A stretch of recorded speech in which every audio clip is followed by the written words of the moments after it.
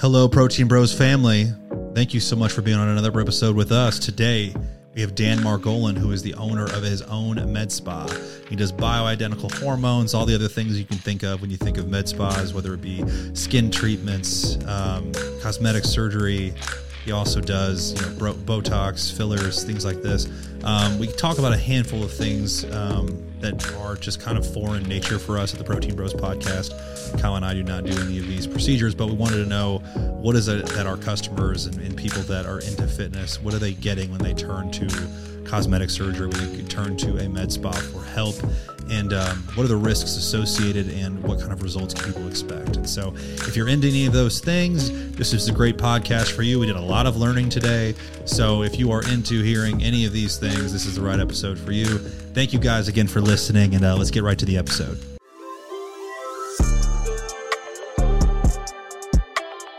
All right. So anyways, what I was wanting to say is Jeff is about to embark on a vacation, a trip, a pilgrimage to Cancun, like all good Americans do. The next few days where the weather calls for overcast and rain. Of course. I'll be hopefully partaking in a beach, but we'll see. Jeff's not as slender as he wants to be, and he needs to figure out a way in the next 12 hours, probably. We're just trying to figure out, how do I go from a pot belly to a six-pack sheetrock of abs? Is this machine that you speak of, is this... Talk to us about the M-Sculpt Neo. 20,000 crunches, Dan? Let's just postpone your trip a few weeks. That's all it takes? A few weeks from pot belly to abs? Not quite. You might need a little bit more Can work, you push it? Here's a good question. So, definitely make it happen. So my fiance works within a cosmetic surgery office. She is an esthetician. Mm-hmm. But when she, were to, let's say she has someone come in and do a consultation, she'd look at like my skin, for example, and be like, you would need 6 treatments or 10 treatments. Right. So for the M-Sculpt Neo, for somebody, let's say, has like 30% body fat, how would they come down to having abs without exercising with the M-Sculpt Neo? Right. So, it's all about realistic expectation. So it's going to be different for everybody. Right. So, the basics of it are, we can put the applicators on any section of the body that we want to improve. It's got good medical purposes. Even if you're using it to build the core, it can treat your back pain. But essentially the way it works is it uses high frequency electromagnetic energy, which is similar to what's in an MRI, and it uses it for muscle contraction. And then there's radio frequency energy that melts the fat. It's different than something like cool sculpting, which was meant to freeze the fat.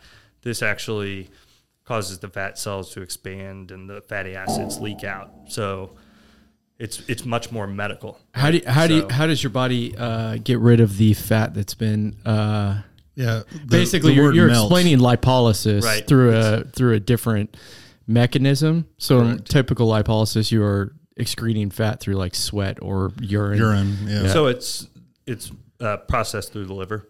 Oh, okay. And then you guys have the science background, so essentially there are different biochemical pathways where you get things like free radicals released that cause apoptosis of the fat cells, which is cell death. So you get a evenly distributed fat loss. So this thing helps with getting rid of fat cells? Yes. Really? So the data is on 4 treatments, and 4 30-minute sessions, we see a 30% increase in muscle mass and a 30% decrease in fat.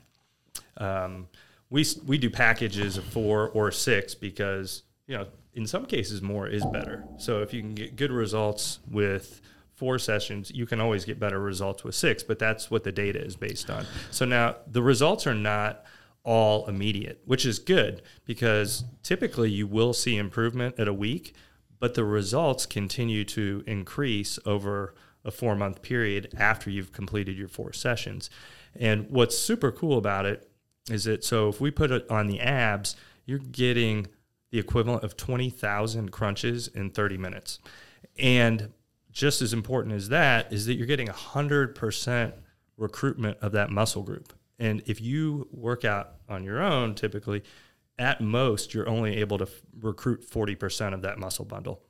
And that has to do with pathways from the brain. So you're telling me that Jeff is going to need 6 treatments and not just 4 to reduce the pot belly? That's right.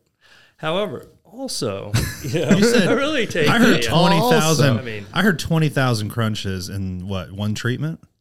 One treatment. 20,000 crunches. Yeah. So in 6 treatments, not a math major, but that's 120,000 crunches. So it's the equivalent of any body part that you work out and you do 4 treatment sessions. It would take the equivalent of 6 months of doing a HIIT workout every day to get what you're getting out of 4 treatments. What kind of recovery process is going on after such a ridiculous amount of exercise?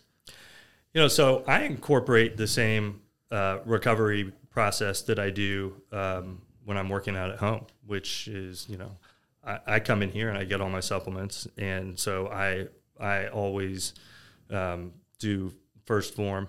And even at work, I keep the powder at work. And, I use the recovery powder and the fast digesting form of the protein powder right after.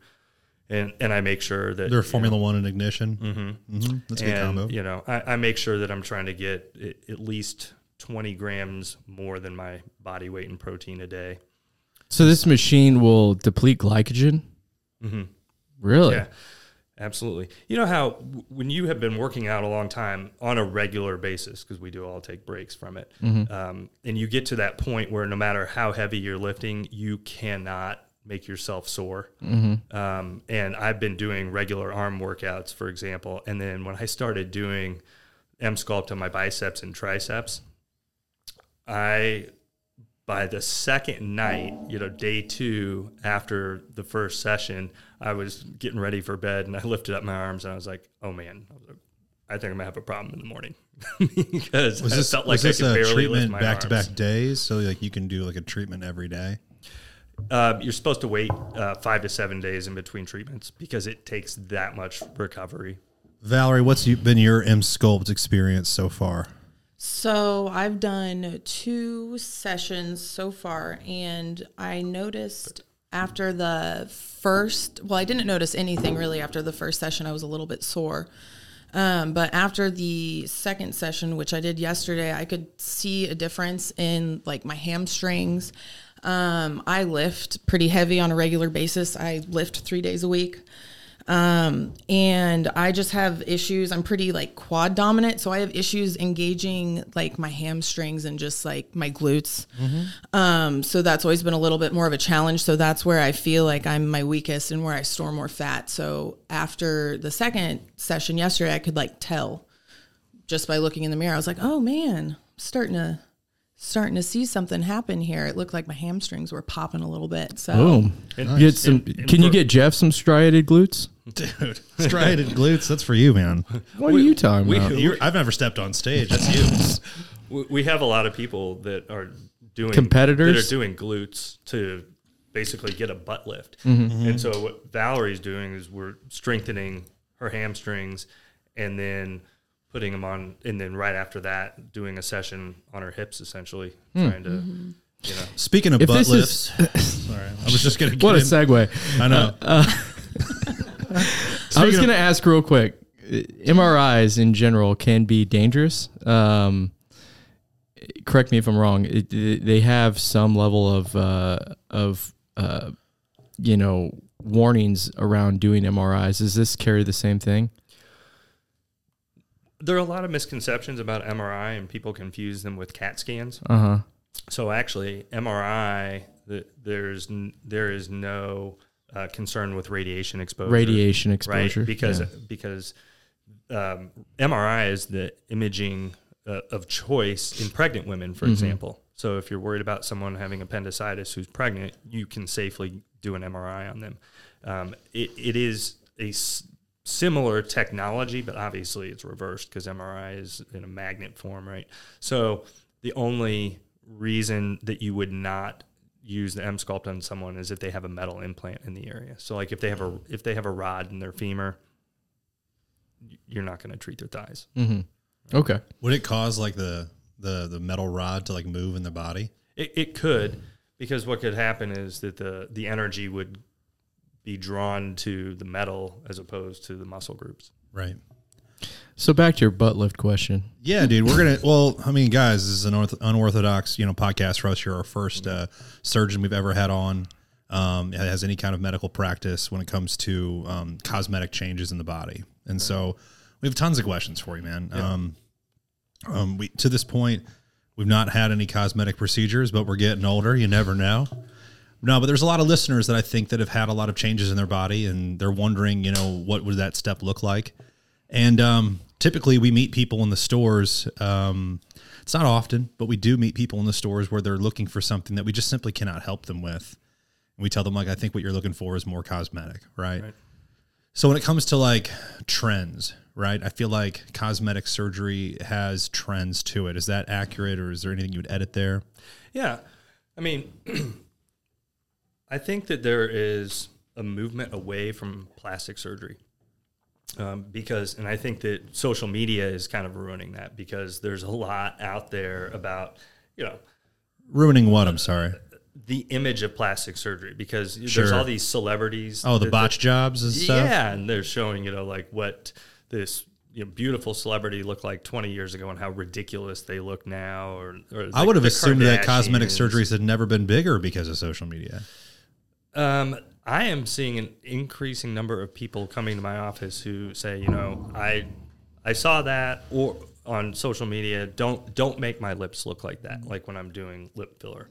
But also, people want to age gracefully, and they want to look like themselves, and they want things to be subtle. People are very self-conscious about not wanting other people to know that they had things done. And so when you have plastic surgery, so for example, when you have a facelift, all they're doing is, and there is a role for it. I'm not advocating against it for the right person, but for people who don't want to do it or are younger and really don't need to have it, when you have a facelift, all they're doing is cutting and tightening skin, right? That doesn't do anything to address reversing your skin age. And my philosophy is it's all about reversing skin age, because we all start to lose collagen and elastin starting at age 25, and that's what provides the support structure to your skin and soft tissue, right? And that's all over your body.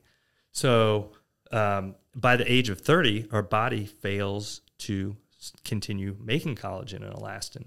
So I have a number of different devices, and I also use like stem cell therapy, for example. I think I'm the only person in town that actually uses stem cell therapy along with my procedures to stimulate collagen and elastin production, right? So even if someone does have a facelift, they still need to come see me to do other procedures to actually reverse that skin age, right? And you've got to be on proper skin care. And then below the level of the skin and soft tissue is your muscle. So I'm the only med spa in Kansas City that has a device called the M-Face. And it's like the sister device to the M-Sculpt. And it is truly the most groundbreaking scientific advancement, I think, in facial contouring to ever come along. It just came out a year ago. So if you think about the muscles of the face like a hammock, okay? And so when you buy a new hammock and you lay in it, it's tight. There's no give to it, right? If Jeff lays in that hammock every day for months or years, the hammock starts to stretch. The fibers of the hammock lengthen and weaken, and they start sinking to the ground, right? Mm-hmm.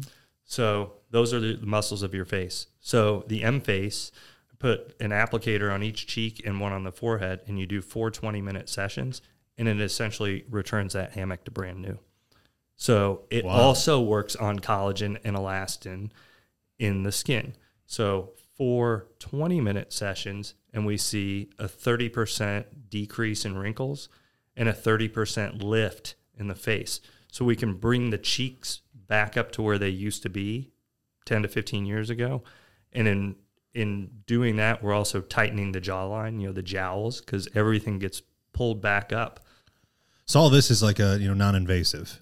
All non-invasive is the important aspect here. No pain. People just come in and she lay looks down psyched for a short period of time.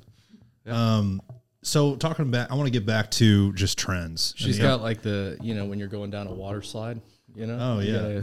Is that they have to hold their hands like they that? actually just took a Dove commercial girl and they just added those things to her face. Yeah. All right, so talk about trends. I was talking about the Brazilian butt lift just because I feel like people ask, all the time if girls have a nice butt, like, oh, did they have a butt lift or something like that. I feel like people get accused of stuff like this on social media all the time, this and that.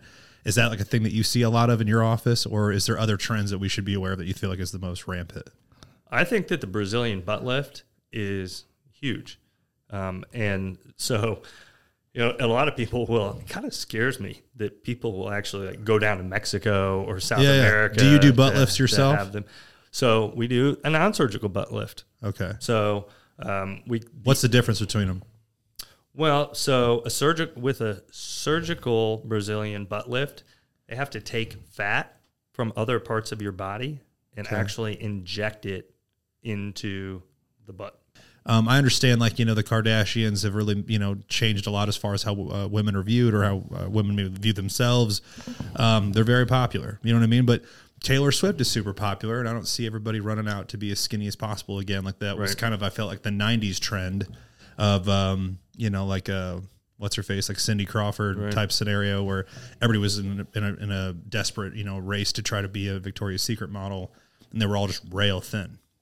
Don't you think it depends on if it's a mom gene year versus a low-rise gene year? The low-rise genes, the Britney Spears era, if you will, does that change what people come in for looking for surgery-wise? That's what I'm getting into as far as... Well, we are a fitness podcast, but we also delve into all the things that go into that, which is, for a lot of people, just an obnoxious amount of insecurity. And so I want to kind of address that with you, Dan, and what insecurities are people, wanting to make changes and fixes with. And I feel like that's just evolved over the years, right? There's lips and there's butts and there's chins and stuff, and you can do anything, right? I mean, you can.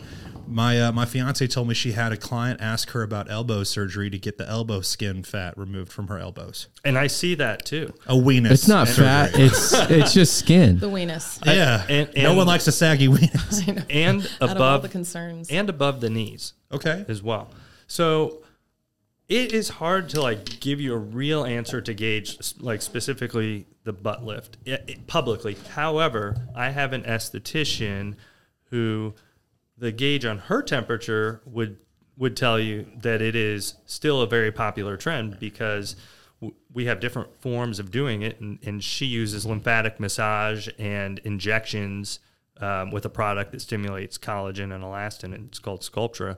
And she does a ton of Brazilian butt lifts through this vehicle. Through that method. This is anti-diaper causing butt lift. That's right. And I do have a number of women asking to do M-Sculpt on their butt to get a butt lift. Sure. So I don't see it as a disappearing trend. Now, I guess he was probably talking more though about the actual surgery of taking fat and putting it in your butt. The fat transfer. Yeah, I'm just getting at it seems like there's been a lot of botched fat transfer jobs, and like I said, you can't look at some of these. I don't know if these are extreme. This is what I guess I'm asking specifically, and I apologize even to our listeners on our level of ignorance when it comes to these topics. What are you talking about, dude? I'm an expert in this. But I don't think that there's been a job that, say, Kim Kardashian is just the easiest person to point at that we all know. I don't think there's been a job that she's had where everybody's like, oh my gosh, what's wrong with Kim Kardashian? She obviously can afford the best of the best out there. And I think that she has inspired tons of plastic surgery worldwide. And my point is, is that a good job of what we would call a BBL, or is that a bad job? Does that make sense? I'm is that when people look at her butt, I'm thinking a lot of people want to look like her. But when I look at those photos, I'm like, is that what we're really seeking? Is that is that what we consider a good job? Because it's all relative, right? I think it's a bad job because almost everyone that comes in is looking for subtlety. Okay. In whatever they're doing. Right. And I follow a ton of people on social media, industry leaders, and just people that are super, plastic surgeons and aesthetics people that are super popular. And I've never heard anyone talk about that as a focus. Let's say you're 30 to 40 years old. Mm-hmm. Is there something kind of as far as preventative maintenance that you would recommend highly as far as you were talking about the collagen and the elastin? Mm-hmm. if skin, care sounds like it would be much more important than the surgeries themselves, what kind of steps would you have those people take? Every person, it does start with skincare. So I have multiple nurses and estheticians that are skincare experts. So no matter what procedures we're going to do, procedures are about 30% of your long-term outcome. Good skincare is 70% of your long-term success. Would you say important. That I've always been under the assumption that, when it comes to skin, exercise, hydration, protein are the most important things. Would you add anything to that, or would you take any of those off there? I think that those are all super important, but they are not a substitute for actual skincare products. So if we're talking actual skincare products, what specific ingredients are we talking about? There's so many out there that you have to tailor to the individual, right? But like you were talking about hydration. Yeah. So we need to have something that has hyaluronic acid in it or stimulates hyaluronic acid secretion, because what hyaluronic acid does is it pulls moisture from the deep tissues into the skin to hydrate the skin. We want like a vitamin C serum that is, going to help to brighten and keep the surface of the skin healthy, right? I believe that everyone should be on a retinol at least a couple of days a week. So, yeah, and that's Skin Medico, which is a great brand. We also do carry Skin Better Science and Revision Skincare. My fiance has that TNS right there. TNS is really good. Yeah. However, it's really expensive, and now that I have gotten into biologics, so doing stem cell therapy for the skin, there are more natural ways to accomplish what TNS does for a lot less money. Sweet. Okay. Guess I'll let her know. Yeah. So have you been to 311 Day? I see 311 every summer. I just got this one shirt. of the best drummers of all time. I just got this shirt at Grinders when they played in October. I'm so upset that I missed that in October. I didn't even know they were coming. I've actually never seen 311 live, but I was a fan in 5th grade. Oh my God. I had a 311 hat. Best 311 song. I ever bought. Go. What's that? Best 311 top song. Top 311 song. Say that again. Your top 311 song. I can't even give you one. You got to be kidding me. You see him every year. Transistor is the hardest. Yeah, come on. It's far from Transistor. Come on, you know man. What? That just shows your age. Oh, geez. What? Yeah. Why? What's the best one then? Well, I would say, let's just say the best album, which is Music. So every song on Music, which is their first album, which came out when I was in high school. I actually on it. No, you know what? Down might be my favorite song, which is not on. Oh, is it the second CD ever? Is it the one that has got like a fire on the front of it, or is it like the Blue Ocean looking one? I think it's Transistor is the Blue Ocean one looking one. Yeah. That was the hat I had. Transistor's got the weird it's got Buddha looking stuff on the. Yeah. But when I was in college, 311 played back-to-back nights in Lawrence, and then 2 days later in Columbia, and I decided to take my own week of vacation with a buddy. We went up to Lawrence, saw the back-to-back shows at the Bottleneck and I think like Liberty Hall, and then we drove down to Columbia. And one of my buddies was a bouncer at the Blue Note, so I got to go during the day and watch them sound check and all that. Do a sound check, and it was just me, the band, a reporter, and like a bar back setting up for the night. Dude, how cool. It was like my own private show. It was the most amazing thing ever. That's amazing. Yeah, that sounds incredible. Yeah. What other bands are you a fanatic about? Well, all my tattoos are music based. So wow, okay. Well, I hit the jackpot then with that question. So this entire sleeve and all the way around this side of my chest is all a collage of Tool's artwork.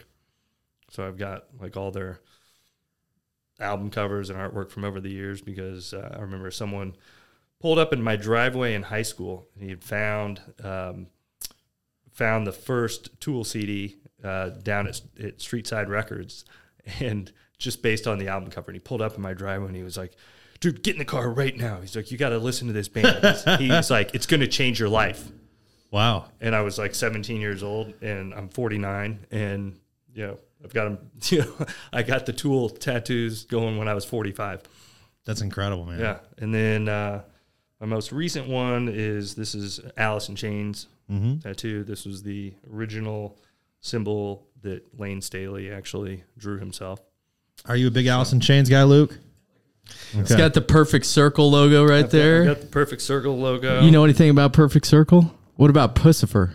No. What about? I'm trying to think of all of his different perfect circle projects. Perfect Circle. I do know. Like I've heard that name. Yeah. So a perfect circle is a combination of two of my very favorite bands, because it is the lead singer from Tool and the guitarist for Smashing Pumpkins. Yeah. And so I've got a Smashing Pumpkins symbol back here. Yeah. And then I've got Soundgarden up here. Wow, That's man. The Soundgarden Bad Motor Finger. That's cool. R.I.P.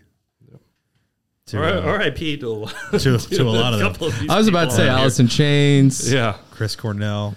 But my next one is I actually want to get this T-shirt tattooed on. Should do it on the back. The whole front. Like this is exactly where it would sit. I've already my whole chest is already taken. So you got to do it on the back. Just gonna lower it down, or just the whole see back? If I could do it on my lower arm here. That'd be cool, man. Yeah, that'd be very cool. You so in regards back to just segueing back to just cosmetics and stuff, we're talking. We have a lot of people that come into our store, Dan, and when let's say they get they all have kind of this vision. It's been fun to watch people transform and believe in themselves in a way that they honestly hadn't prior, and see these results. But there are a select few that are honestly disappointed in, let's say someone loses 100 pounds or 50 pounds, but they have a number in their mind of they really wanted to get to this number on the scale. And, along the way they learn, muscle and fat and the body fat ratio, all that stuff has a lot to play with how you're going to look in the mirror when you get to this number. But when a lot of people get to a certain weight, they're unhappy with how that weight looks still. What would you say to somebody as far as let's say, there's, I've heard the phrases mommy makeovers, people who have had drastic weight loss, and so they have all this excess skin. What do these kind of procedures look like as far as what you're doing? And then are people typically honestly satisfied with the results as far as their afters go? So that's a really great question, and I think it'll also make a good segue into some of your other patients or your clients that come in here that actually become my patients. Sure. So, so if someone loses an excessive amount of weight, let's say, first of all, we know that rapid weight loss is not good for you, right? Because first thing we're doing is we're just stealing muscle, right? When we lose it too fast. But statistics show hard on the heart as well. They're almost guaranteed to gain the weight back. Right. So there is a certain population of people, right, that if they fall behind, right, so if they just come in and they've lost over 100 pounds, right, I can't do anything for them. So if they've got big, literally flabby arms from losing 100 to 150 pounds, they have to get skin removal. They have to get skin removal, right? That's what I was asking about. That's a pretty gruesome procedure. But I have seen people come to me after that because they're unhappy with their scars, and then I would use radiofrequency microneedling to actually get and laser to help get rid of the scars. However, if someone is going through the weight loss process, right? So I take a comprehensive approach, right? So you guys probably don't want to hear this, but I offer Ozempic.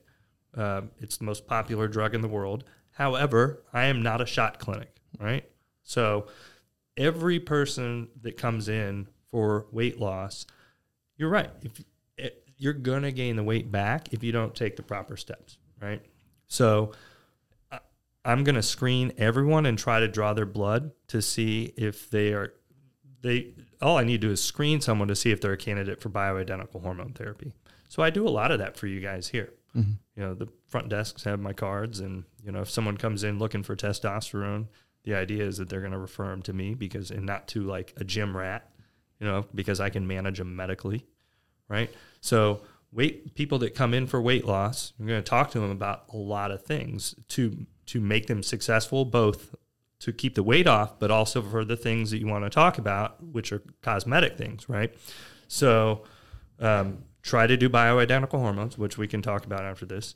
I will try to get them to come here because I want them to get a biometric, evaluation and talk to someone here at Supplement Superstore about nutrition. I think I might have not asked this question good enough. I'm talking about if somebody already had a drastic amount of weight loss, what's the procedure they should get, and then why skin removal is brutal. Right. Because I think, like I said, we have a lot of customers who are just unhappy with the way they look. And of course, there's a lot of variables that play into that, right? But they just have an idea of how they were going to look in their mind when they got to this result. Right. And that's when I feel like you're going to see a lot more of those people coming into your doors to be like, I tried to do it the diet and exercise way fully, and I'm just still unhappy with how this looks in the mirror. What can we do here? Right. And it seems like a lot of it is skin removal, but what makes that procedure brutal? And then how can we combat that? And are people typically psyched about the result? So with what is brutal about skin removal is that they have to undergo general anesthesia, and it typically involves, let's say it's the back of your arms. You got to excise. I mean, you're going to have an incision. Almost all surgery is involving this, right? Right. Okay. They have to have drains to prevent fluid accumulation. There's higher risk of infection.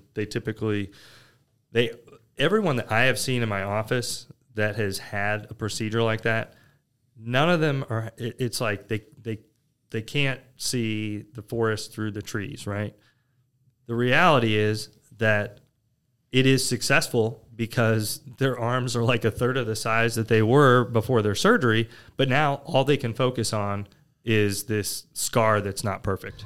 Right. And then they're unhappy about it. Or it's not going to be perfectly even because what are you going to do? You just took off 10 pounds of fat, right? And so the scar is a little jagged. Right. So just imperfection, bottom line. And they're just focusing on the imperfection. Correct. If you think about it, when somebody is large, their skin is stretching out. Is that stretching process, and when you get rid of the excess skin, because you're basically taking somebody's arm who was originally a third of the size that it was before they had the surgery, is the skin compromised at that point? Is it damaged the quality of the elastin, the collagen? Sure. So I can do, and I think where I was driving at earlier, and just a much more roundabout way, is that so if they've already lost a ton of weight and had the surgery, right, or if I can catch them in the beginning when they are losing the weight, then the answer is I will put them on an oral collagen, which helps. I have an oral collagen product that will actually stimulate the body to start making collagen again. Use the M-Sculpt and M-Face, right, to try to keep things tight. And on the muscular level with M-Sculpt, M-Face can keep up with tightening the face, the skin, and the muscle, because when you get a lot of weight loss, you are going to lose the deep fat pads in the face, and then people are not happy with the appearance of their face. Right. So the M-Sculpt can address that. And when it comes to extremities, using radiofrequency microneedling as they are losing the weight to keep up with tightening the skin helps a lot. And they'll need a series of, probably ongoing treatments, but call it, we always do start with you're going to need a minimum of 3, and if it was one of you guys or Valerie, I would say 3 treatments. If it's someone who's, in their 60s, I'm going to tell them right up front, you're going to need 6 treatments because we want to have realistic expectations, right? Mm-hmm. If someone comes in and they've already lost 150 pounds and they haven't had anything done yet, I don't want to make empty promises to people. So I would have no issue if someone's got these giant flabby arms from 100-pound weight loss. I would say I think you would be a good candidate for plastic surgery, but then I still need you to come back to see me so that we can treat the skin. Right. We need to reverse skin age wherever it may be. Yeah, it just seems like there's so much more. And involvement, everything's just a lot more intense than I think people anticipate. Is that a common theme as far as when people walk in the door? It feels like to me, I know I'm just projecting that, but it just feels like everything seems like it's way more in depth and more involved than they were anticipating. Everybody thinks they can come in and get a couple of things done, and it's like in and out, the kind of the Amazon Prime mindset of like, I can just get what I need right now. One and done. Yeah. And it's like, no, this is going to be over, 6 months to a year. It's going to take this many procedures, and the results aren't going to be perfect. Right. And people are still signing up though, but this is just a common theme for my fiance. And I would ask, is it this true for your office as well? And that people come in all the time and have just unbelievably high expectations for something that are more or less unrealistic. She says she has, someone coming in, let's say 300-pound female who is like holding up a photo of Kim Kardashian, like, I want to look just like this. And like, I don't care what it costs. And you're just like, there's literally no way that's just not going to happen. And she has to have a lot of these kind of hard conversations with people where it's like, that's just not how this works. Fortunately, I don't encounter a lot of that. Okay. If anything, I think it's more the other way around, right? Which is people are looking for one and done. Not everybody is. I mean, there's a mix, but I don't see a lot of what you're describing. We'll see people that come in and they know they want things done, but they don't know what it is. Sure. Right? And I see a mix of, some people, because we do want to lay out a realistic plan for them, and oftentimes, like you're alluding to, that could be a 3-6 month plan or a year, over the course of a year. And you want to set realistic expectations. And some people are like, oh my God, I had no idea. I thought you could just do some Botox and some filler and that would be it. And they might not even know what Botox is for. I mean, which is really surprising. And then some people are just like, great, sign me up. I get it. Whatever it takes. Let's just do it. And other people, you can give them a proposal that could be thousands of dollars, and they're like, oh, I have $400 budget. But they have no idea. They've never been in. Sure. You got to shop it once at least, to figure it out. Yeah. Where do you think the majority of like the insecurity in America is coming from? Do you think it comes from like social media? Social media. Yeah. Yeah, for sure. Because it was around, prior to that in magazines were like the ones that were attacked, but now it seems like social media is the one that's attacked the most for it. Do you think that, it's getting better or it's getting worse? Like, I do see pages now where it's like, people are coming out and saying, they do which this is also attention seeking, but they'll be like, Instagram versus reality, and they'll show basically different sides of themselves. They won't always show themselves in perfect pictures. Yeah. Girls who are, it's a new way of like trying to get attention, but it's just saying like, hey, I'm not trying to be perfect all the time either. You know what I mean? Like, we're all human. I think that's cool. I think it's really refreshing when you do see celebrities that actually come out and say what you're talking about. Totally. I think, I know from having twin teenage daughters and seeing what happens in the high schools that this issue is not getting better. Yeah. I mean, I can only imagine. I got 2 daughters. I'm worried about that. There's teenage suicide is never been higher.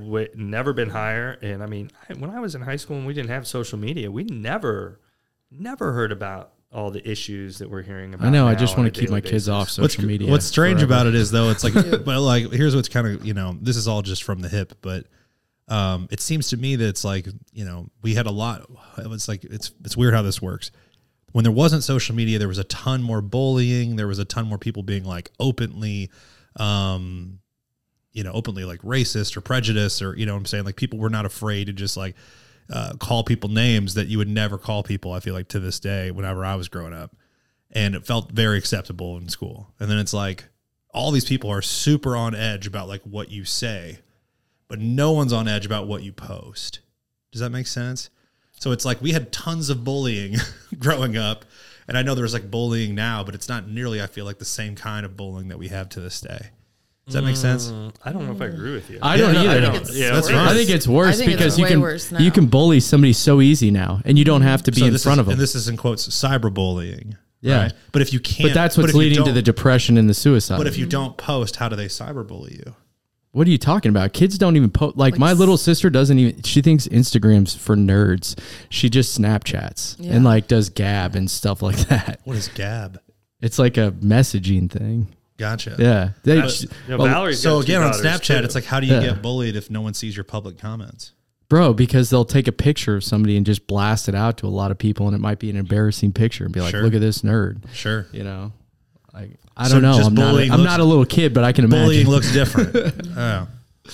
I mean, but I think it's worse because it's like face to face. If somebody gets bullied, they have the option of punching them in the face. If you get bullied while you're about to go to sleep and this picture goes out all over the internet, it's like, what are you supposed to do? Oh, no, I'm not disagreeing with you. I'm thinking about like just the insecurities and stuff coming from the comparison game of social media versus insecurities more from people just pointing and saying shit when you were growing up because you didn't have it online. I'm just saying like bullying looks different, I feel like. Are you seeing moms bringing in their daughters to your office to have procedures done at younger ages because of the Kylie Jenners of the world that were getting procedures done when they were 16? Honestly, not. In fact, that is refreshing. Yeah, it is. When I was in high school, I remember there would be girls that would get like boob jobs at like 17 sometimes. What? Yeah. You know, even my tattoo artist will not. One of my kids, she has an eating disorder, and she wants the eating disorder awareness tattoo. And I told her she had to wait till she was 18, but I thought it was, at least it's a good tattoo. It's got meaning. And my tattoo artist even said, nope, we will not tattoo anyone under 18, even with an adult present. We won't do it. And, you know, certainly you have to be 18 to sign your own consent. I think the youngest girls that I've had come in for anything cosmetic is, I think it's 22, maybe 21, but 22.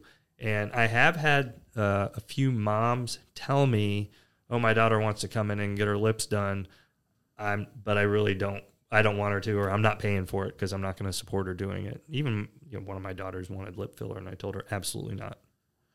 Man, tons to unpack there, and it's just like there's so much good, obviously, that, you know, the office does that you guys deal on a daily basis, but it's crazy how that gray area of just like what is now acceptable, right? What are we teaching kids here and so forth? Oh, no, I mean, it worries me every day because, I mean, especially having a teenage daughter who has an eating disorder, I've always worried about, you know, what they think about what I do, and, you know, is it amplifying their own insecurities or awareness. And fortunately, it hasn't.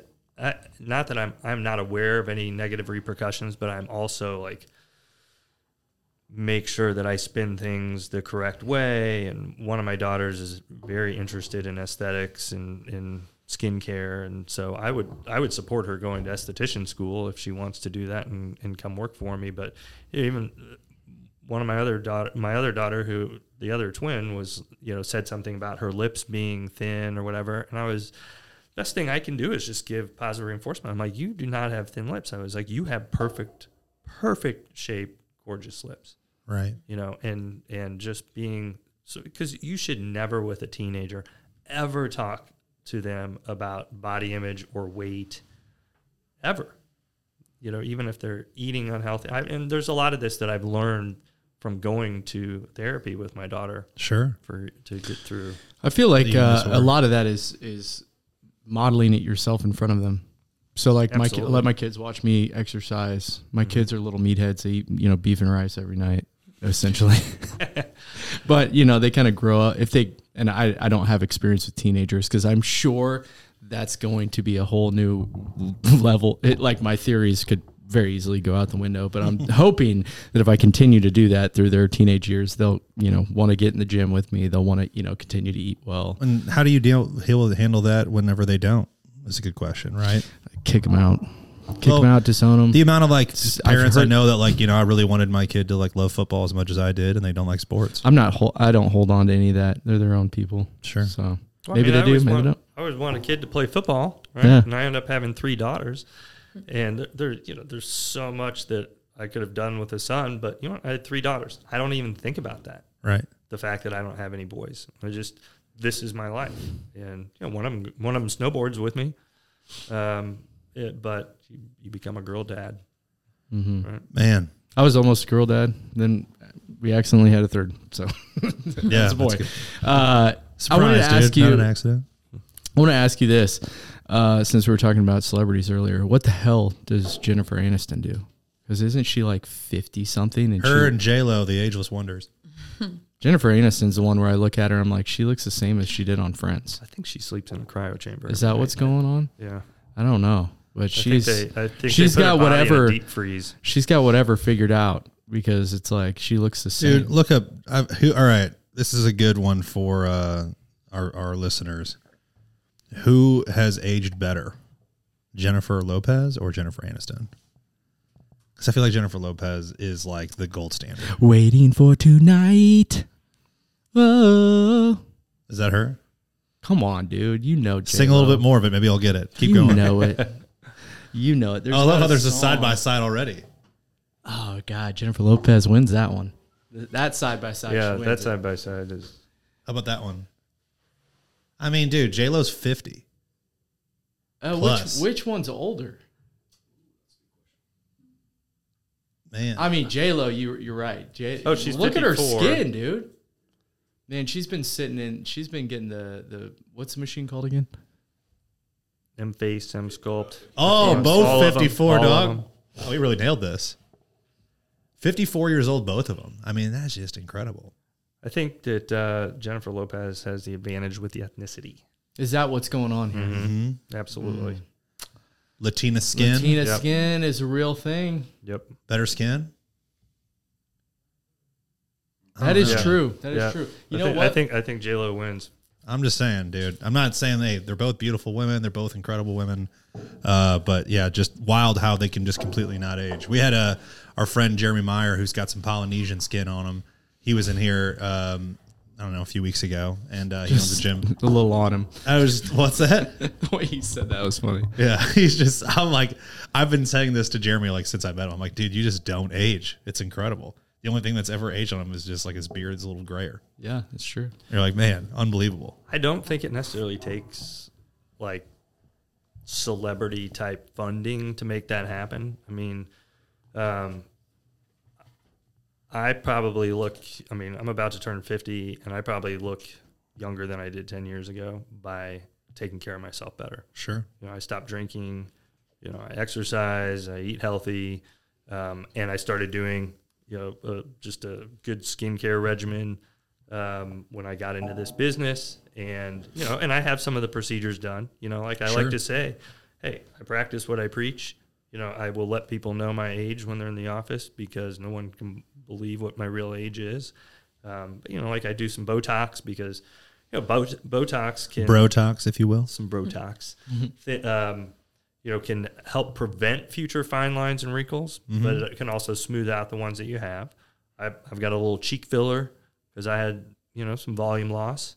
And I do radiofrequency microneedling to help the skin overall, and M-Sculpt. And now that I have it, Valerie was just asking me yesterday, she's like, why do you keep doing the M-Sculpt? She's like, what else is there? She's like, you don't need to do M-Sculpt. What else are we sculpting? The biceps, you were saying. I'm like, why would biceps? I have it. Why wouldn't you? Yeah. Just keep going, I guess. Yeah. What's another 20,000 sit-ups? Yeah. You know what I mean? You can always I guess you can never sit-ups. have too much going on in the muscle department. The abs can always be better. That's true. Well stated. That's true. What do you got that could help Jeff's going? He's got some male pattern baldness. He's got the horseshoe is happening in his head. Do you have anything that helps with that? Kyle's actually got more balding going on than me. No, I know. He's just being courteous. I don't have this. It's not that cold in here, Kyle. I don't have that. Yeah, it's not that cold in here, Kyle. I don't have that in the back. Oh, I'm thinning on the crown. So it's his number one source of, he gets mad at me for saying I'm not mad at him at all. That's totally true. So I'm one of the first. I'm 35 years old. It's like relatively normal to just be like thinning your hair there at that age. Well, it's the right time to catch it. Yeah, it is the right time to catch it. Let's catch it. So I'm one of the first people in the country to do stem cell hair restoration treatment. Let's go. So it's a non. I've actually done it on someone that works for you guys. Oh, no kidding. Oh. Yeah. Actually, it was public, so I did on Blake. Okay. And I've got some pretty crazy before and after pictures of him. It's a non-invasive treatment. Sure. You just come in. Use plant-based stem cells, ultrasounded into the scalp. It takes about 10 minutes. And then there's a daily treatment that you do, just a serum. And the hair growth process starts in about 10 days. And the treatments are at months 1, 2, 3, and 6. It's super easy instead of like hair transplant or PRP injections into the scalp, which are super painful. And so I did Blake's month 2 treatment on a Wednesday. And then I came in to get some supplements that Saturday. So 3 days later, and I walked in and I like jumped back. I was like, whoa, dude. I was like, that hair was not there on Wednesday. And he was like, I know. It's like my wife was like freaking out about it. I mean, and I was like, I got to get a picture. I'll show you guys a picture, but that's pretty incredible, man. It's pretty incredible. So stem cell. And he started growing hair where I didn't think he would be able to grow hair. Got it. So, what was I gonna say? He needs more days off so that he can come in and do more treatments. But do you have to start it before you're completely bald? That's a great question. So, if you have a long-standing shiny bald spot, then that means the follicles are dead, right? And you're not going to be able to grow hair where you have a dead follicle. But the main issues are the follicle loses the strength to hold onto the hair, the diameter of the hair gets smaller, and each follicle can actually grow up to 4 hairs. But if you're thinning or balding, you only have 1 thin hair per follicle growing. So even if there's a mix of dead follicles in an area, and we do the process, if you think about it, anywhere where there is hair or a dormant follicle, we can quadruple the thickness of your hair. That's pretty wild. You know, they say bald is beautiful. Valerie, you agree with this? Yeah. So there you go, Jeff. There you go. You don't have to worry about it. Just keep that beard and you'll be fine. I can tell you, Hannah does not mind me having a bald head. I can already say that, so I'm not really worried about it, to be honest. That's good. There you go. I wouldn't be either. I mean, a bald head and a mustache would be a good look for you. I agree, man. I'm honestly just waiting for it to happen naturally. I'm excited for it. You know what I mean? Yeah. But what I can't decide is if I'll keep the sides, if I'll just go straight George Costanza. You should do like a skullet. Okay. Yeah. I like that. On top and then long. On the sides because only? People don't know unless you take your hat off that you don't just have sweet long hair. Big Earn from Kingpin is actually what I'm looking for. If you could just give me that real quick. The giant flop over. Yeah, dude. Big Earn. Just type in Big Earn. Just like it sounds. Images. Dude, your hair is too thick. If you go bald, it would be the one to the right of that. The one to the right of that. That's what I'm talking about. Oh yeah. All right. The comb over needs to be just like that. There's never been a better comb over. When it comes to just the whole med spa sector, right? Where do you feel like the future is? I know we've talked a little bit about Ozempic. Is this something that's going to, you think, increase in popularity, or is this something that it's hitting its peak and it's going to start to level off? It's only increasing in popularity. There was a big demand issue with that increase in popularity. Is that also true? There is. Not enough supply, I mean. Correct. Sorry. Yeah. Supply chain issues are real.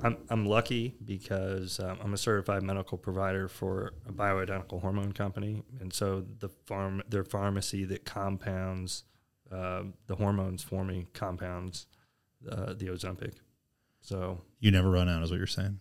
I never run out. Yeah, I'm really. That's lucky. a real issue if you're if you were to start this process of Ozempic and you were start to take this, and then let's get down to it. What is Ozempic for our listeners? Because we've talked about it on previous podcasts, but help them with as far as just how this works in the body.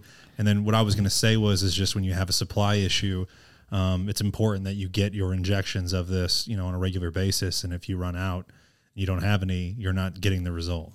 Well, yeah, that's why it goes back to lifestyle modification. Right. Can't set people up for failure. So Ozempic and Wegovy are the exact same drug. And Wegovy? Wegovy. It's just higher dosed in Wegovy. No, right? It's actually the same. It's the exact same thing. They are both semaglutide, and they are in a category of medication called a GLP-1 agonist. Ozempic is the trade name. They have different trade names for insurance purposes for people who can get it covered by insurance. So Ozempic is for diabetics, and Wegovy is designated for weight loss. Mm-hmm. It is the exact same drug, but they just have different criteria for people to meet for insurance purposes.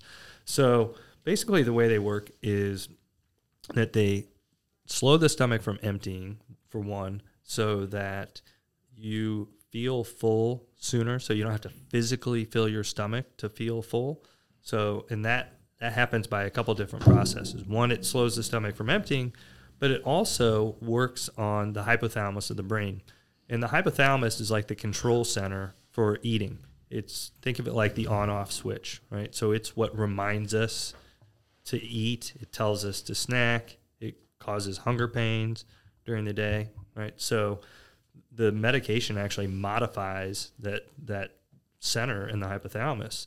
So when people eat, they get a signal from the brain that just tells them that they are full, and then it shuts off the desire and cravings to have snacks. So what I tell people is that, we need to utilize this time. It also helps with insulin secretion, right? So we do get the effect of lowering the hemoglobin A1C. So it's very healthy in that regard. So what I tell people is that we need to use this opportunity while losing the weight to make lifestyle modifications, right? So to take the cues that when you are satisfied or full, that you stop eating. Because while you're on the medication, it's not going to feel good. So now, if you're eating like your favorite type of pizza and you're full, but you're really enjoying it, you're going to still eat another one or two pieces, right? That's what Americans do.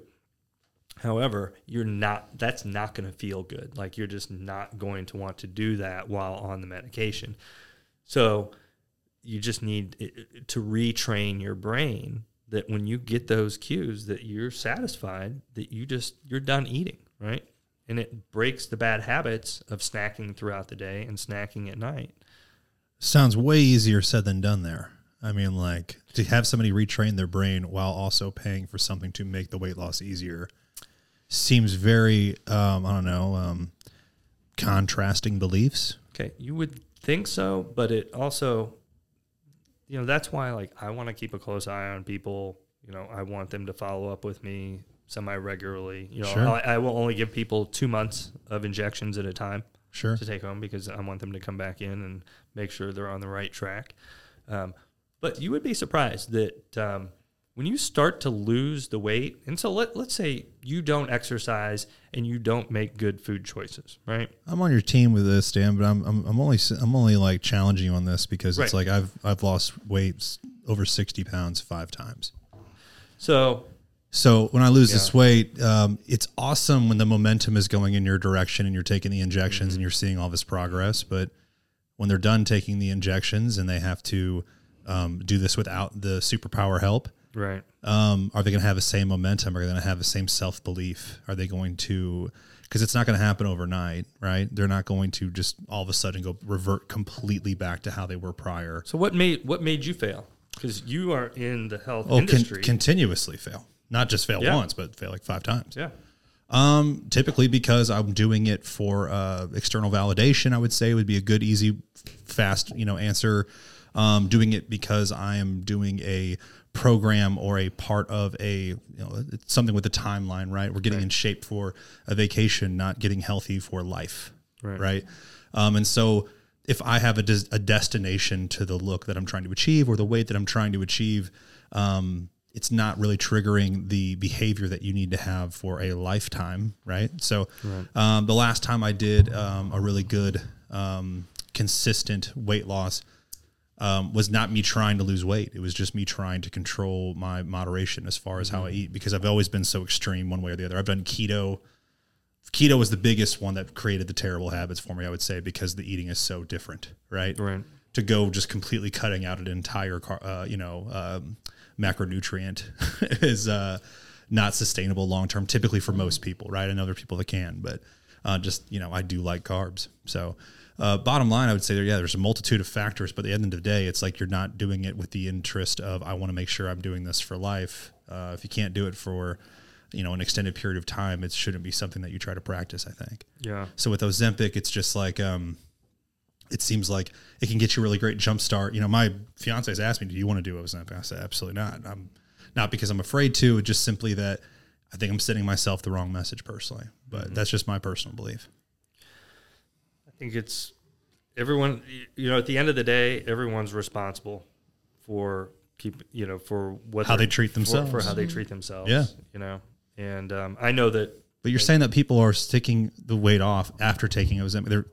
They're keeping the weight off after taking it. It's the same thing as like if they take a supplement and they lose that weight. You know what I'm saying? It's like I don't disagree at all. It's purely based on. I personally believe when it comes to weight loss that it's a lot about the people they're surrounded with. So the culture that they go home to, like are their friends and family like trying to put them in bad situations all the time? Do they eat and drink on the weekend like a pig? Are they working out on a regular basis? All of those factors go into it, which is what makes me think that the Ozempic craze, if I had to guess, obesity will continue to climb. And Ozempic will help some people, and I think that it might help some people long term. It might, it might cause some people to have a roller coaster, just similar to like what certain supplements do. It's really about building out the infrastructure and creating the habits, the lifestyle changes, that makes it to where somebody wants to continue down that path after they're done taking Ozempic or a supplement or anything else that somebody's going to use for weight loss. That's the main problem there, is that like the Americans look for the quick fix and they find it a lot of times. And then, I call it the finish line effect. People, they're going on vacation, they're going to Cancun and they're like, man, I just got to keep going till I get married, till I go to Cancun, till I do this. Mm-hmm. And then once that happens, it's like the freaking floodgates open and it's like, oh, I can be a sloppy, sloppy pig again, and then what they've done during that time is they've reduced their, metabolic capacity because they've been eating low calories. And then they're like, finally. And then they start eating double the amount of calories. And they're like, holy, I'm putting weight on like crazy. Yeah, their metabolism sucks. My answer to you is that no, I am definitely not proclaiming that people take their Ozempic, come off, and the weight just stays off. What I typically see is people that stop, they disappear, and I don't know what happens to them. They're living in shame, right? Probably. That's just the truth. I have a lot of people who just stay on it, and then I have some people who they stop and then they come back in, and because they're like, for whatever reason, like I just want to lose, I gained 5 pounds back. I want to, and it could be like 2 months later. 4 months later. Yeah, it could be their form of maintenance, if you will. They just want to, a little tune up. When people actually ask, like, so what happens when I lose the weight I want to lose? Can I just stop? I would rather see them wean down, right, to make sure that they can control themselves. Because I think if you just cut, if you're on cold turkey, on a high dose and you just cut cold turkey, then you're right. You got no metabolism, and you're going to start eating like crazy. Yeah, Kyle said it too. When we're in the store, we just had, we've had several weight loss, clients over the years, and we're like, what happens when I stop taking it though? And it's like, well, it just really depends on your habits that you're trying to create, right? There's products that we carry that make it very easy to stick to a more strict meal plan, because they have things out there that can kill your cravings, things out there that make keep your energy high even though you're getting in less calories, and so it's much easier to stick to a diet and exercise plan when you have those extra help, But that's, like you were saying, why, when somebody's getting on something like that, you either send them into somebody like us or you have a consultation with them. It's because we all know that there is no magic. You know what I'm saying? Like there's things that can help. There's things that can, definitely push you down the right path. But like at the end of the day, it's like it has to be a commitment for a long period of time if you want to stay in shape. And especially because there's, McDonald's on every corner. Drinking is huge in our society. in the Midwest. Never been easier to give into temptation. Culture revolves around going out to eat. If my family comes in town, it's dude, what are we going to do? Or now, dude, 2023, it's for the last 5 years, now you don't have to go out. Isn't like, I'm not just getting pizza delivered. I can get, Capital Grill delivered. Yeah. Oh. You know what I'm saying? Like, I would never do that. You could. But I'm telling you that people do. That sounds like trash. Oh, I know, dude. But I'm saying that $70 steak in a styrofoam. A great example of we talk about this. No, I'm saying you can get. You live out in the sticks, dude. I live downtown. I'm surrounded. You live in the sticks, dude. No one wants to go where you live. I literally live in the most heavily populated area of Kansas City. It's a nightmare down there. I don't disagree on the construction side, but you live in the actual sticks. You live on acreage. I don't even have grass. So, do you think Capital Grill would deliver to me? No, but you might be able to get. I'd be like, come on, I'll give you. You might be able to get Bristol or something like that. True. All I'm getting at is you can just get anything delivered. It's never been easier to get whatever you want, whenever you want it. Yeah, so people can, I can get 20,000 abs or 20,000 crunches. I can get 20,000 crunches today. That's true. This is incredible. I'm really hoping that's drive-through service. That's not delivery. Yeah, you got to do a stop by. Actually, that's a pickup.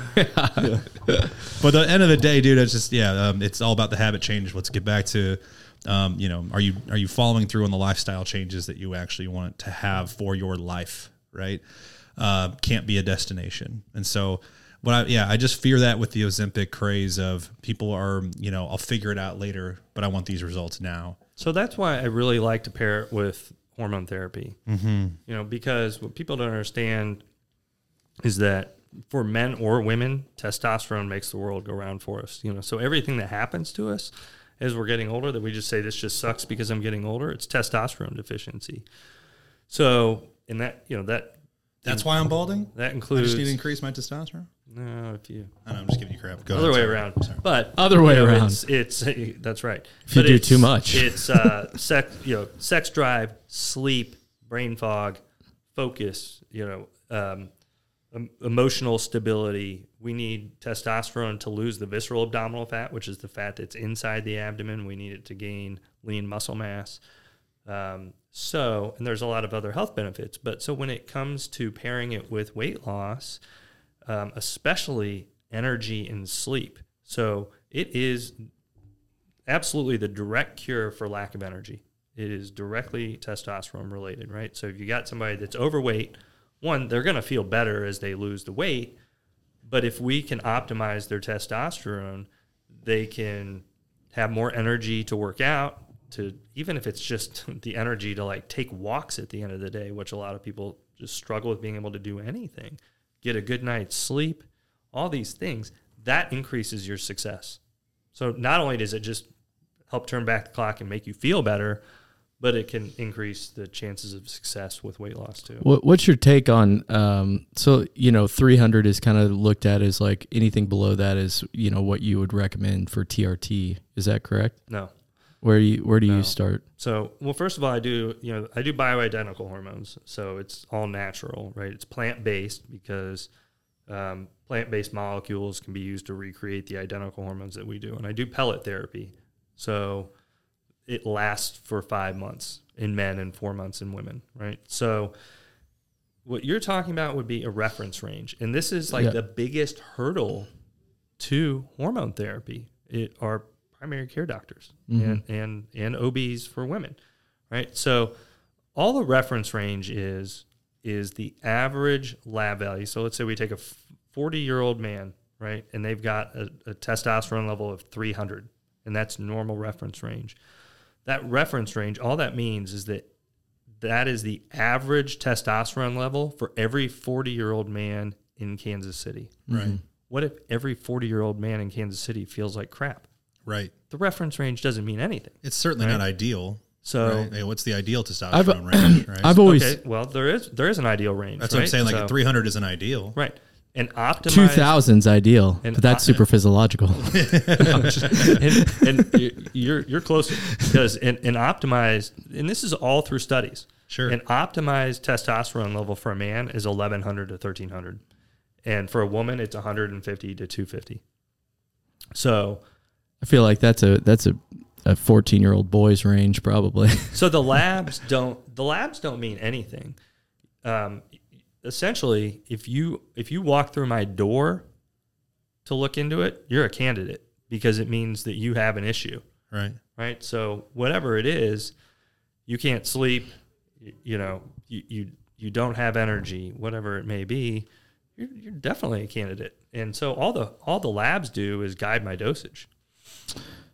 Yeah, I've always with the reference ranges, I've always thought in my head, well, what if somebody's had a 900 level their whole life and then it drops down to 400? They're not technically low testosterone, but that person's going to feel quite a bit different than the person that maybe has always had 400 and then drops to like 275. Yeah. They're going to notice a little bit of difference, but it's not nearly drastic change for somebody who sits at 900. Yeah.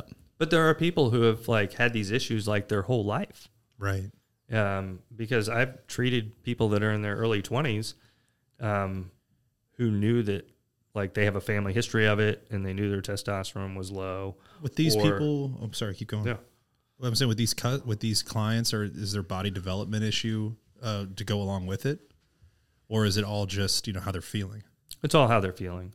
I mean, I certainly have guys that come in because, they want to be more jacked. They want to be more jacked because it definitely. I was just thinking if you had a higher, lower testosterone or higher estrogen as a male, you'd have like more, female development on your body, like guys with man boobs or gynecomastia. Yeah, I mean something along those lines.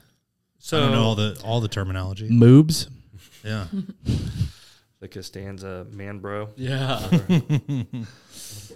The bro. What was the other one? But so we actually have to monitor when we give testosterone. Testosterone can get converted to estradiol, which is a form of estrogen, and it can also get converted to DHT. So the DHT is what can cause hair loss, facial hair growth in women, or acne. And so I put everyone on a supplement called DIM SGS, and that helps to mitigate those risks by making sure that testosterone is metabolized down the proper pathway to become free testosterone. We typically, if someone's estrogen gets too high, the symptoms that will go along with that are typically nipple tenderness or becoming overly emotional, turning into a woman. Mm-hmm. Turning into a woman. I think bearded ladies are on the, they're on the rise. Are you getting people that are coming in asking for the beards? No, they're asking me to get rid of their beards with a blazer. Talk to me about this. All right, I want to ask you one last surgical question. What is the trend? Not, I guess I shouldn't say it's a trend, but just what is the request that you've been getting over the last, let's say, 3 years that just surprises the hell out of you, that it's like actually has some kind of steam to it, whether it be a weenus removal or something along these lines? Oh, Botox in the junk. I've heard about this. Yeah, do you Botox dongs? Oh my God! I do not. I do not. What a question! It is out there though. That's where we're at. Hey, it's hot here. Kyle went there. Kyle went there. Yeah, no I was just That's a real thing. I mean, I wish I could give you like a really entertaining answer about that. That's not the trend that we're talking about? Yeah. Okay. No. What? Has nothing ever made your eyes like wide and like, wait, what? They asked for doing what? Man. Confidentiality agreements, HIPAA probably. He's not naming names. Yeah. Well, you know what? I had someone wanted me to look at their hemorrhoids. Whoa. I'm just like, I don't do that anymore. You're like, I don't. This is a med spa. Let me throw Botox in these things. But no, like a really, honestly, I think something I'd never thought about before, probably that I've had a few people bring up is bra fat. Oh, like they want the fat removed around their bra straps. So okay. It's like the sides of their lats. Yeah, kind of like the sides there. Yeah. Okay. Yeah. So actually, I have a device. As a guy, we don't think about things like this. No, I know. Yeah. But I have a device that can do it, and so I've done it. I think a super, like one of the, probably the cooler things that I enjoyed the most was I had someone reach out to me about Botox for axillary hyperhidrosis, which is excessive armpit sweat, right? And he said, "Hey, can you do Botox for that?" And I said, "Well, I have something better than that. I've got this device called the Agnes. It's a radio frequency microneedle, and I can permanently destroy the sweat glands. And so he came in. I basically just inject the armpit with lidocaine and just sit there, and you didn't feel a thing. We listen to music, and I just do a bunch of these little pokes, and it destroys the sweat glands the same way I can destroy acne on the face. And I saw him at a pool party like 2 weeks later, and he was like, dude, he's like, you changed my life. It's like, I have not sweated since the day of the procedure. And it's a guy who is a friend of mine. I had no idea that he had this issue since he was 14 years old. Yeah. When he travels, he has to take undershirts with him, and typically like padded undershirts, and take packages with him and throws them away. Wow, man! You could get that in between your cheeks because you're a swass. Oh yeah, yeah. That'd be a good new one. A new customer could be your. We could get a whole like, market dude, for you it. have hemorrhoids down here. Did you know? If I could just get rid of swass, life would be different. Life would be better. I wear padded boxers.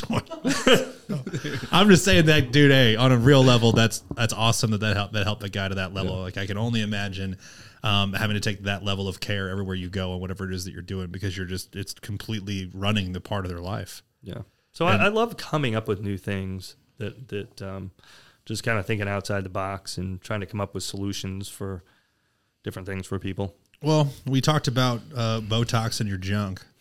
What is the drawbacks to this or the positives to this? Because you said you don't. Just very interested. Yeah, dude. And is this a length thing or is it a girth thing? Oh my God! It's actually supposed to help with people that are having issues. Erectile dysfunction, right? Just getting hard. Yeah. How do you know so much about this, Kyle? I don't know. You seem to be listen, dude, I looked into it. Maybe a lot. Do I know it cost him? No, I'm just. You're jumping in. Commercial. You're jumping in for Dan over here. I was asking him. We're like, let me just. I do have. Let me just some chime in references. here. Yeah. Was there some danger to this? I feel like that's just not something I've heard of yet. Yeah. There's just been like some recent stuff that's come out about it. And I read a little bit. I think anytime that there's not supposed to be a danger to it. But I think anytime you're injecting something into the junk, there's always a risk, like even with like Cialis or something. Sure. People can get like where their erection won't go down, and then longer than 4 hours, that's something. Surgical emergency. This is a good one to end it on. All right. Yeah. So we've now covered the junk, the Botox junk, but now for a more lighthearted question, and the question that we always end podcasts with. We talked about eating healthy earlier and why it's important. But this last question is about, what do you like to eat that's unhealthy, specifically because we're in Kansas City? What's your favorite barbecue spot? I have a different spot for everything I want to eat. Jeff's going to like this. I don't think well thought out. You can beat a Gates brisket sandwich if it comes out lean. Okay, so to me, that's the best sandwich. That's the best brisket sandwich there is. If it comes out lean, what's that mean? You order it lean ass, and then they hate you. I didn't know that's a thing. Yeah. Like we've asked this question to several people, Dan. What is lean ass? Lean ass. Okay. Lean ass on the pig? On the cow? Yeah, I think they're basically like calling me an ass, and because I want the sandwich lean, they'll you're like, I want a beef and a half, and I want it lean, and they'll look at you all, cross-eyed and turn around and go, lean ass, So just it's typically, I think, more towards the end cut where there's just not all that fat hanging off of it. Sure. Because I think a Gates sandwich can be the most inedible sandwich in town, or I think it can be the single best sandwich in town. Fries and sauce, Rosedale's. Man. I'm old school. Deep cut. Yeah. I've been to Rosedale. Yeah. LC's, burn ends, and beans. Yeah. Man. You're agreeing with me. LC's? Okay. Yeah. What else you got? You got a pulled pork spot? I can take it or leave it with pulled pork. You're staying away from the Holy Trinity. It's all about the beef. No Q39. I like Q39. I do. No Jack Stack. I like the pulled pork at Q39, and I like Q39's ribs. And you're mentioning the fries not at Joe's. I like the fries at Oklahoma Joe's. They've got to have the seasoning on them. Yeah. And I think the Z-Man has become such a kind of widespread thing. I think the Z-Man is great. The Smoky Joe is my favorite. I don't know what that's on. Well, so the Smoky Joe is actually chopped. See, I'm getting my pork in there because it's chopped pork and beef in sauce on a bun. I respect it. Get a jumbo. So that is actually that's probably my second favorite sandwich in town. The Smoky Joe. The Smoky Joe. Never even heard of it. From Oklahoma Joe's. Man. Valerie, what's your answer? For barbecue? Yeah. I mean, I always go for a Z-Man at Joe's. So, and I like one thing and I stick to it. Zarda sells the Z-Man too, and I think they just call it the Joe. Yeah, see, that's stupid. Right. Everybody's got to have one. I don't disagree.